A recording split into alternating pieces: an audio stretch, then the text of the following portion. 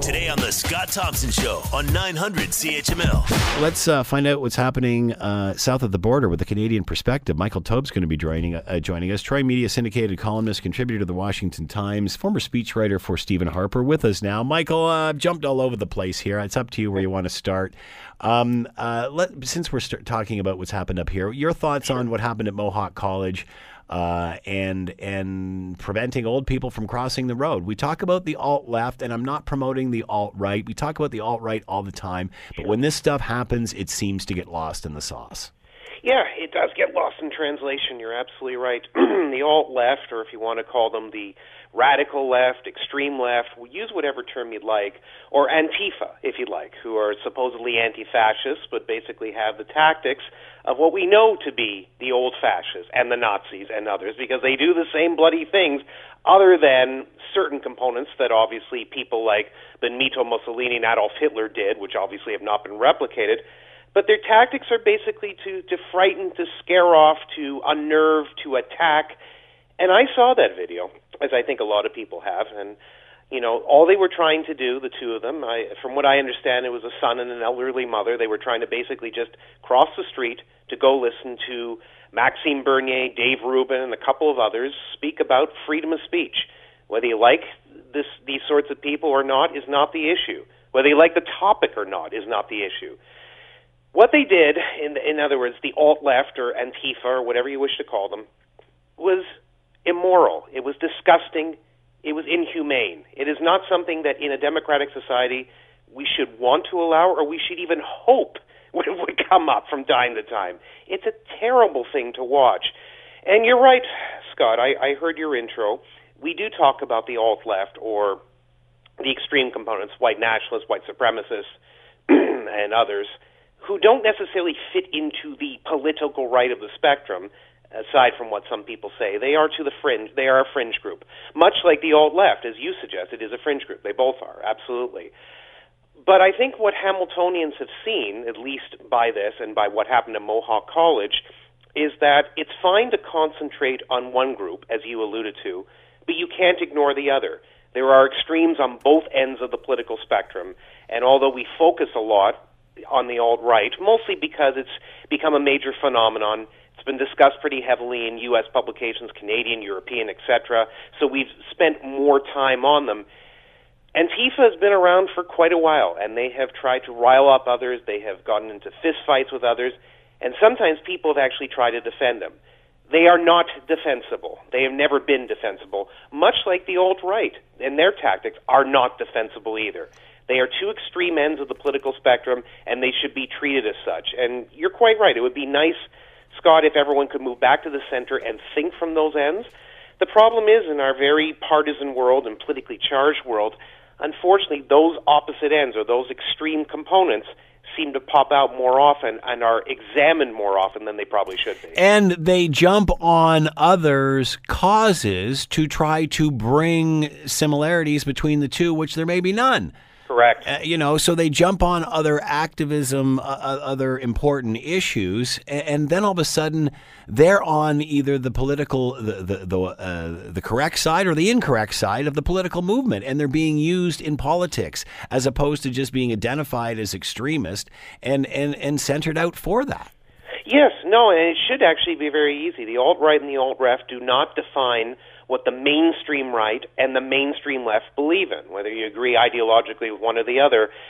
The mainstream components of both political ideologies are very, very different than the groups that we're talking about, or just that group that opposed that older elderly couple or those two elderly people as they try to cross the street to go listen to an intellectual discussion. I would really hope that people start to realize these sorts of things should not be tolerated. Obviously we believe in certain things such as the right to protest, which is part of a democracy. People will engage in intellectual discourse and agree and disagree with one another. All those things are healthy.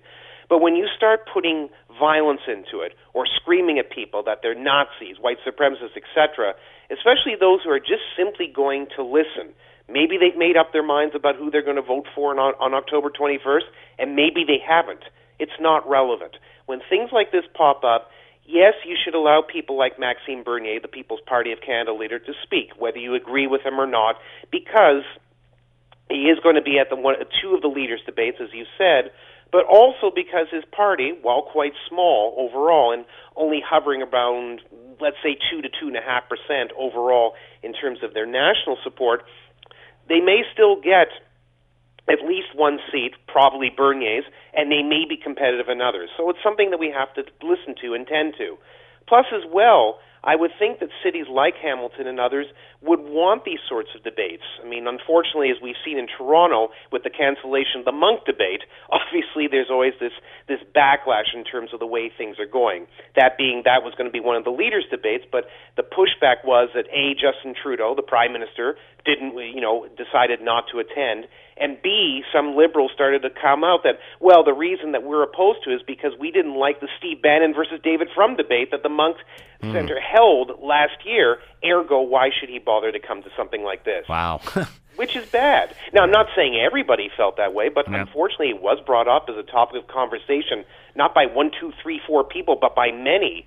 And for that reason, it worries me, as I'm sure it worries you and worries many other people, that the very nature of intellectual discourse isn't becoming. It's coming to a point now where the discourse isn't intellectual. Yeah. It's become angry, Yeah. frustrated, furious, mad, rage. I don't think that most people in society, most good, honest, decent people in society, which most of us are to begin with, would want something like this. Ergo, when things like that happen, as it did on Mohawk College, we should condemn it. Antifa, or the alt-left, is not part of mainstream society, much the same way that the alt-right isn't either. Well said. All right, let's talk about what's happening south of the border. It just seems to be getting more and more complicated every day. I'm interested interested in hearing your take as a Canadian, because normally we're jumping down there for opinion. That being said, very quickly, obviously, chatter way back in the summer between the President of the United States and the Ukraine President, talking about military spending and defense money that was coming down to help. Yes. Then weaves into that conversation. Can you find out more about Joe Biden and his son and what he's doing? And obviously it takes off from there. Right. The White House releases not transcripts, but sort of a report as to what happened, which Donald Trump thought was going to pretty much exonerate him. Yes. Instead, it has done the opposite of this. How do you go from where do you go from here? Is this a scenario where the cover-up's bigger than the crime? Well, you also have to factor in the whistleblower complaint as well, or Yep, the whistleblower's interpretation of what may or may not have happened during the summer.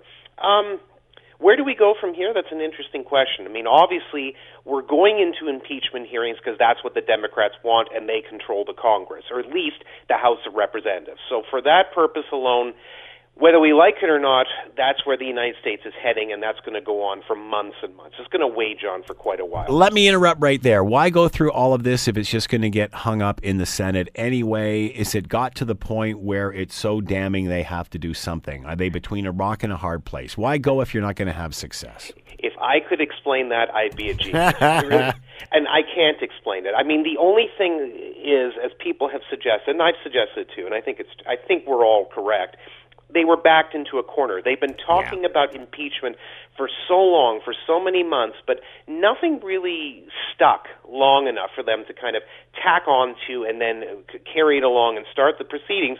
They finally decided that the phone call with Ukrainian President Volodymyr Zelensky may be the only option they have to get this going. I think Democrats, certainly senior ones anyways, probably know that in the grand scheme of things, they are going to lose. As you alluded to, even if Donald Trump is impeached in the House of Representatives, which, by the way, two previous presidents, Bill Clinton and Andrew Johnson, have been as well, it all comes down to whether the Senate removes the president who's been impeached in the House of Representatives out of office entirely.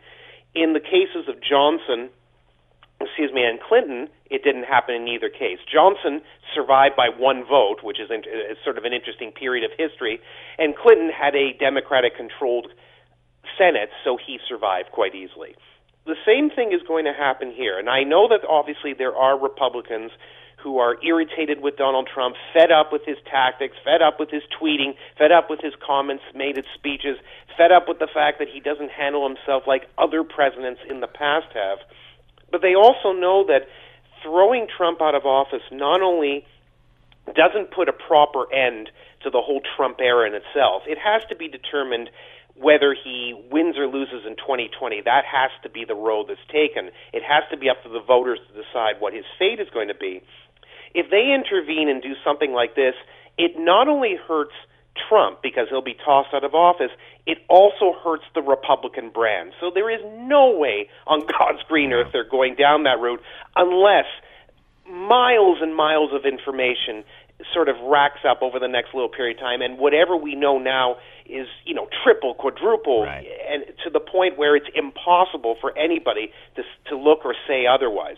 The realistic point of view is going to be is that the U.S. Senate, which is controlled by the Republicans, are not going to go through with this. Also, as well, it's worth pointing out, since you're saying where are we going, there are little breaks or cracks in the whistleblower complaint as of late. Actually, it's interesting. I'm just posted it right now. About 45 minutes ago, CNN on their website, and you can go see it, had basically a comment from Ukrainian President Zelensky, who actually said that he's actually never met Rudy Giuliani, the former New York City mayor, who is also right now Trump's personal attorney. Direct quote is, "I never met Rudy Giuliani, never, and never had any phone calls with him." What is interesting about that is that contradicts a whole series of points that are in the whistleblower complaint about Rudy Giuliani, Attorney Bob Barr, and others meeting with either Ukrainian officials, Russian officials, or possibly even the Ukrainian president himself. This is the first time that Zelensky has actually made a break between himself and Trump's team, like a complete break. Now, that doesn't mean that the whistleblower complaint is right or wrong, but what it does show, or what it's going to at least do for the Trump White House and some Republicans, they're going to point to this and say, see, this story is not completely accurate. So where do we go from here? We're going to go through the impeachment hearings. We're going to see whether some of these things, including the whistleblower complaint and other comments, hold water. And from there, we'll see where it all ends up. But in the end, if anybody is really counting on Donald Trump being impeached and thrown out of office, both components, you're dreaming. It's not going to happen. Yeah. What about the Rudy Giuliani factor? This just seems to complicate things more for the president. Well, Giuliani has complicated a lot of things for himself as well, because the man, unfortunately, when he's interviewed by Fox News, CNN, and others, he just doesn't keep quiet. He basically has no filter, very similar to the President of the United States, and he allows things to, if not slip out, statements that he shouldn't be talking about in public, whatever they are, pop out instantly in terms of what conversations he's had with the White House or directly with President Trump, what he knows on particular files. He's also had fights and arguments. Just a few days ago on Laura Ingraham's show, he was bantering around with a Democratic name has just escaped me, but basically I'll think of it as we're talking. But they had a bit of a row, but again, it was two people who had both served in New York City politics at one point, but he was irritated, this being Giuliani, because he thought his name was being dragged in the mud and that this other fellow, Hahn, was just lying and screaming about him and saying terrible things. It's understandable if you're on a show and people are saying things about you that are wrong. You don't have to explode and use, pretty nasty language overall to sort of combat them and just make everybody else feel uncomfortable at the same time. So Giuliani is beneficial in certain ways because, yes, he does know the law, believe it or not, and he obviously serves a purpose for Donald Trump as an attorney and his personal attorney directly, and obviously has aided and guided Donald Trump and others in certain affairs. But the problem is that Giuliani also acts like an albatross around the president's neck because he drags him down via controversy. Donald Trump creates more than enough controversy on his own, and so do some of the people around him. He doesn't also need his lawyers doing the same thing. Michael Taube has been with us, Troy Media syndicated columnist, contributor to the Washington Times. Michael, as always, thanks so much. Much appreciated. My pleasure. Have a good day. The Scott Thompson Show, weekdays from noon to 3 on 900 CHML.